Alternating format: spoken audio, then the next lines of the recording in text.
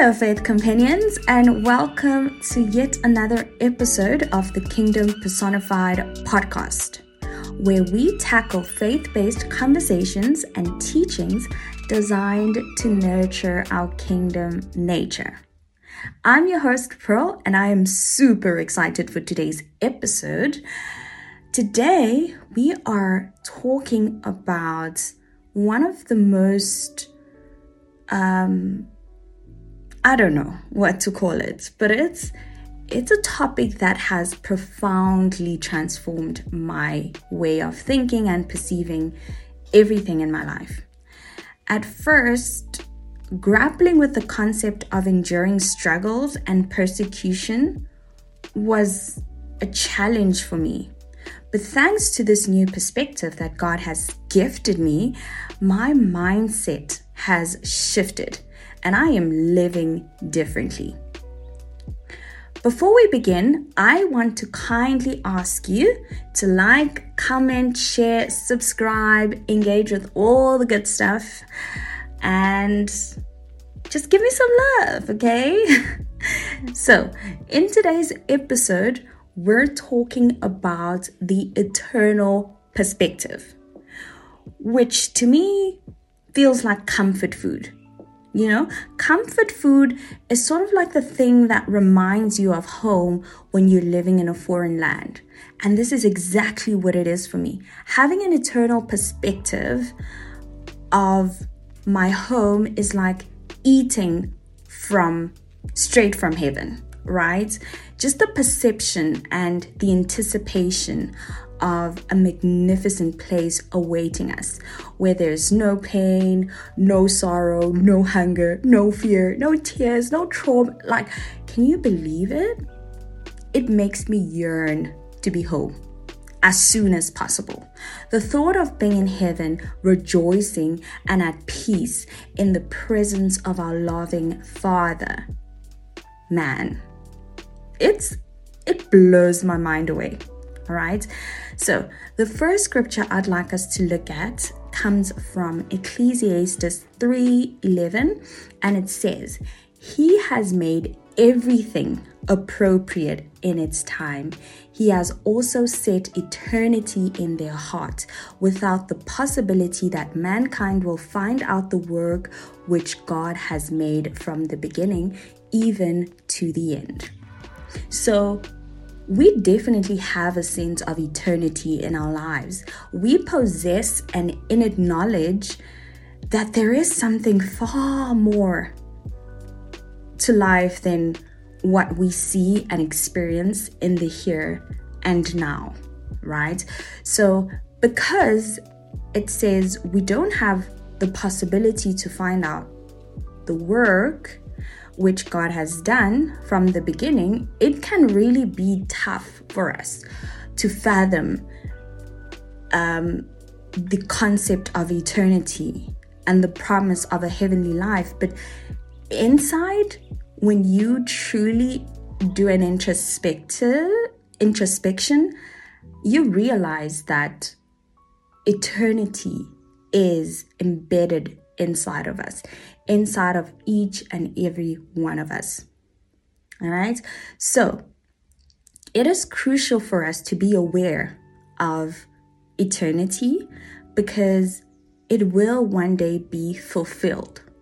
And you do not want to be a person who lived with the perception of an 8-year, 90-year lifespan on earth, rather than your entire eternity.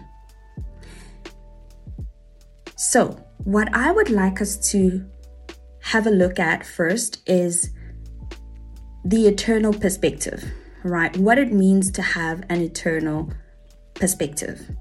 This means that we are seeing our lives and our world in the light of eternity. It's recognizing that our time on earth is just a tiny fragment of the eternal tapestry. This helps us to set spiritual priorities, to seek God's kingdom above all, and to understand that our actions here have everlasting significance. Ever wondered what you'd do in the first billion years of eternity? Well, that's a thought that challenges our earthly minds. And that's because we are constrained in time, right? We're living in time, and it's hard for us to think of something that is everlasting and non-ending, right? But the truth is, we'll be living beyond a billion years. We'll be living forever and ever and ever and ever, right? Our time on earth is nothing compared to eternity that awaits us. And I would love for us to have a perspective that embraces our eternity more than it embraces our current life on earth. I, for one, used to fear the idea of heaven. I would picture myself as some kind of cherubim angel singing praises all day and night. And it felt a bit monotonous, right? I mean, I love worshiping the Lord. I love serving God. But, for a certain period in my life, I felt like I didn't want to go to heaven because I would have to be in a state of constant worship and constant singing and never-ending kind of just like worshiping the Lord, right? Which is not a bad thing, but I never saw the good side of eternity. I never saw living a life and the fullness and the extent to which eternal life actually has for us. And this is actually so far from the truth, because the idea of heaven and the new earth in eternity is completely different from what the Word of God actually says. So in Revelations 21:5, it says, "And the one seated on the throne said, 'Behold, I make all things new.' Then he said, 'Write this down, for these words are faithful and true.'" So please bear in mind that it says, "I make all things new," not all new things, right? So there's a difference. And the difference is that all things means the existing things that we know, and not new things, right? All things new and not all new things. So the earth as we know it will be renewed. Our God is a restorer, and his original plan, which he began from the beginning of the world, is not going to be crushed because the enemy came and tried to ruin everything. No, he's going to ruin the enemy and not his creation. So the earth is going to be made new as we know it.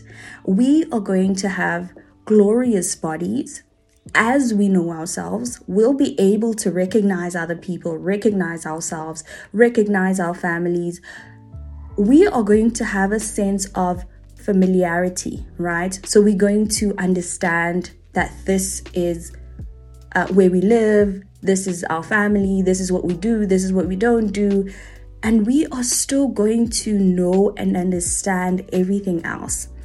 And in Revelations 21:2, which is just above the one that I read, says, "I saw the holy city, the new Jerusalem, coming down out of heaven from God, prepared as a bride, beautifully dressed for her husband." Right? This reveals a new Jerusalem, a new earth, complete restoration, right? So it's not us having something strange and being in a place where we're confined and no longer able to move or do anything and just worshiping the King day in and day out. That's far from the truth. So that's the first perspective I'd like us to have a look at. Remember that everything will be made new, that we'll be in a place where there is no sorrow, there is complete joy. No hunger does not mean we will not eat. It just means that there'll be everything that you need. You'll be well fed. I mean, right after the rapture, the word of God says we're going to have a feast, right? That means we're going to eat. In our glorious bodies in heaven, we're going to have a feast. So can you imagine if God is so creative on earth right now, what kind of feast we're going to have? It's going to be amazing and it's going to be beautiful, right? Another thing that I'd love for us to have a look at is investing towards our future and our eternity. It's easy for us to think that our lives are going to end and we're going to have a kind of a different life. So it's like you see it as the life on the other side, right? That's what most people say. But I'd love for you today to have a look at it as a continuation of your life. It's not that it's going to end and then you're going to start all over again, but it's going to be a continuation of what you've already done and achieved on this earth. So once you are saved and have this new life in Christ, you are guaranteed an eternal life with Him in heaven. But you're guaranteed an eternal life even if you're not saved. So it's just a continuation of your life. It's just going to a different place, but still knowing and having knowledge of yourself and knowledge of your life and knowledge of your life on earth, right? So I want us to take a look at our calling as the first investment towards our eternal life. Ephesians 4:1, Paul says, "Therefore I, the prisoner of the Lord, implore you to walk in a manner worthy of the calling with which you have been called." Right? So this says you need to find your calling and you need to walk in your calling in a manner that glorifies God, because our calling is a way to invest, right? If we do our work here, we will be rewarded. Philippians 3:14. Again, Paul says, "I press towards the goal for the prize of the upward call of God in Christ Jesus." Our calling has a reward in heaven. And if you do not find your calling, you are basically letting go of your goal and your price, which is going to be received in eternity in heaven, right? So I would urge you and everybody that's listening to this to find your calling. Be faithful in your calling. We know of certain parables that Jesus spoke about of servants who were given talents and they had to multiply it. This was not for the master. This was actually for the servants, because whoever multiplied was entrusted with more, and whoever did not multiply, even the little that they had was taken away. That's exactly what's going to happen in eternal life. You can be in eternity in heaven, in the New Jerusalem, and not have anything. But you could still be there and be trusted with more. And you have multiplied whatever that God has given you on earth, and that has translated into rewards in eternity. Okay, so the next point that I'd like us to have a look at is saving up for heavenly rewards, right? So we've spoken about the calling. So when you are functioning in your calling, that is in itself a reward, and you're still going to be rewarded and receive a prize in heaven. But there's another way that you can actually guarantee savings in heaven. So we'll take a look at Luke 12:33, and it says, so this was the parable of money and possessions, where Jesus was talking about not worrying about what you have and not worrying about anything else, whether you're going to eat, what you're going to drink and all of that, right? Because there's more to life than just food and drink. And then he goes on to say that you need to seek first the kingdom of heaven, and everything else shall follow. So I'm going to read 33, and it says, sell your possessions and give to the poor. Provide purses for yourself that will not wear out, a treasure in heaven that will never fail, where no thief comes near and no moth destroys. So here Jesus gives us the best financial advice you'll ever receive in your life, right? So giving to the poor is like storing up treasure in heaven. This is like you saving up money towards your retirement, right? But now this is actually an even better retirement scheme, because your treasures in heaven will never be stolen. It will never be destroyed. It is eternal, right? So giving to the poor is something that we should do as, all brethren. But for Jesus to even advise that you sell your possessions, this shows that nothing on earth is worth having right now, but you should instead try to save up towards eternal life. Use whatever you have now in order for you to save up towards a life that is never ending. So this is like somebody who receives an income now and says, you know what? I'm not going to buy a car. I'm not going to buy a house. I'm just going to take my salary and I'm going to save it towards my retirement.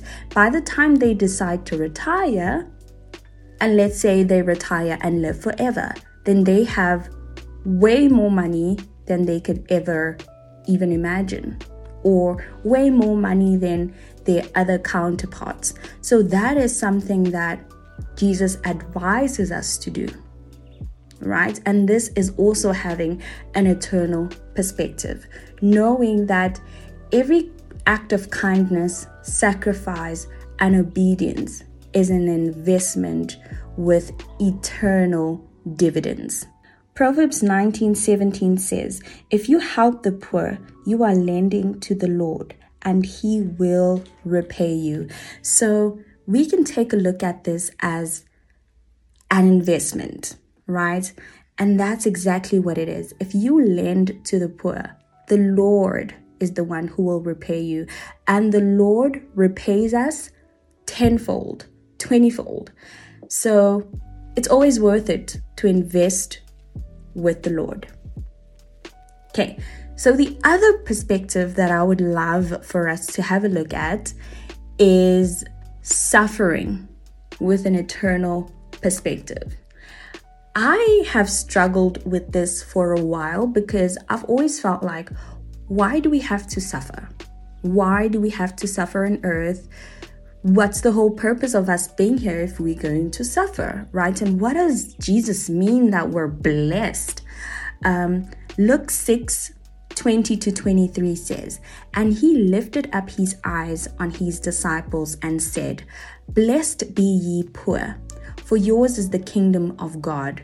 Blessed are ye that hunger now, for ye shall be filled. Blessed are ye that weep now, for ye shall laugh. Blessed are ye when men shall hate you, and when they shall separate you from their company, and shall reproach you, and cast your name out as evil for the Son of Man's sake. Rejoice ye in that day, and leap for joy. For behold, your reward is great in heaven. For in the like manner did their fathers unto the prophets. So this can be like, whoa. Why am I leaping for joy? Why am I happy? Why am I rejoicing? Why am I blessed for suffering? right? If people mock you, if they insult you, if they persecute you, if you're poor, if you're hungry right now, you're blessed. What? Well, Jesus encourages us because this world will have a lot of struggles. We will suffer, we will struggle. That is a guarantee, right? Because the enemy is here and we're fighting and we're trying our best to survive through this, right? We have sinned. We have fallen short of the glory of God, but we've received the gift of the of eternal life through Jesus and the sacrifice that he made. But that doesn't mean that everything is going to go well. That doesn't mean that automatically we're going to live a very great life and nothing is going to be wrong. It only guarantees us eternal life. But there will still be persecutions on this earth, right? Jesus even says in Luke 9:23, if you want to follow him, you will have to die to self daily. And by dying, you actually live. Jesus said, I am the resurrection and the life. He who believes in me, though he may die, he shall live. So on this earth, we have to die to ourselves. We have to let go of the idea of living happily on this earth. I mean, ultimately, what can you do to a dead man? You cannot offend them. You cannot kill them. You cannot harm them. You cannot persecute them. You cannot do anything to a dead man. And that's how we should be living. And I'm not saying, hear me, I'm not saying we need to let go and just suffer and struggle, but this just helps us to embrace all the struggles that we're going to face because, man, they are going to come. We're going to face hurt and disappointment and trouble. We're going to be insulted. We're going to be this and that because of Jesus. Because the world never loved Jesus. Why would the world love us, right? So it's actually insane for us to think that if we are followers of a man that was hated, we're going to be loved, or that the world is going to be kind to us. Unfortunately, that's not going to happen. So while we're at it, we have the comfort of compensation. And this is the beauty of our Father who is in heaven. He promises that we are going to have an eternal compensation, an eternal reward for all our suffering, right? Okay, let's take a look at the definition of a compensation. A compensation is a reward or benefit received by someone as a result of being harmed or injured on behalf of a person or organization, or within the care or service of the person or organization within which you were harmed. So if I get harmed within the care and as a result of Jesus Christ, then I am guaranteed, I'm entitled to a compensation, right? And not entitled in a bad way, but because Jesus promised that we'll be compensated. That's the beauty of all of our struggles right now, that we are going to be compensated for all our troubles and for all our struggles. So this is one way to look at all the problems that come your way. I mean, I, for one, like I said in the beginning, struggled with the concept of suffering.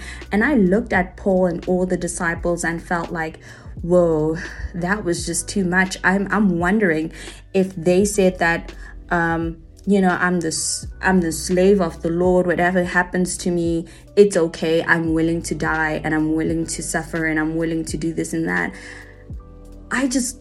I struggled with that concept until I understood that, okay, we are guaranteed struggles and suffering on earth, but we're going to be compensated for that. The more struggles you have, the more compensation you get. So it makes it a lot easier when you have an eternal perspective rather than an 80-year kind of perspective where you're like, the first 10 years of my life were miserable and the next 30 years were just like horrible as well. Am I never going to have joy? Of course not. I mean, you're going to have eternal joy and you're going to be looking behind at the 80 years and laughing at the millionth year in eternity. And that's just facts. All right. And finally, I would love for us to look at building, right? And building in eternity, or building with the perception of eternity, includes everything that we've spoken about. So this means your calling, your suffering, your giving, and everything else that you do. 1 Corinthians 3, 10 to 15. Please read the whole thing. And it says, by the grace God has given me, I laid a foundation as a wise builder, and someone else is building on it. But each one should build with care, for no one can lay any foundation other than the one already laid, which is Jesus Christ. If anyone builds on this foundation using gold, silver, costly stones, wood, hay, or straw, their work will be shown for what it is, because the day will bring it to light. It will be revealed with fire, and the fire will test the quality of each person's work.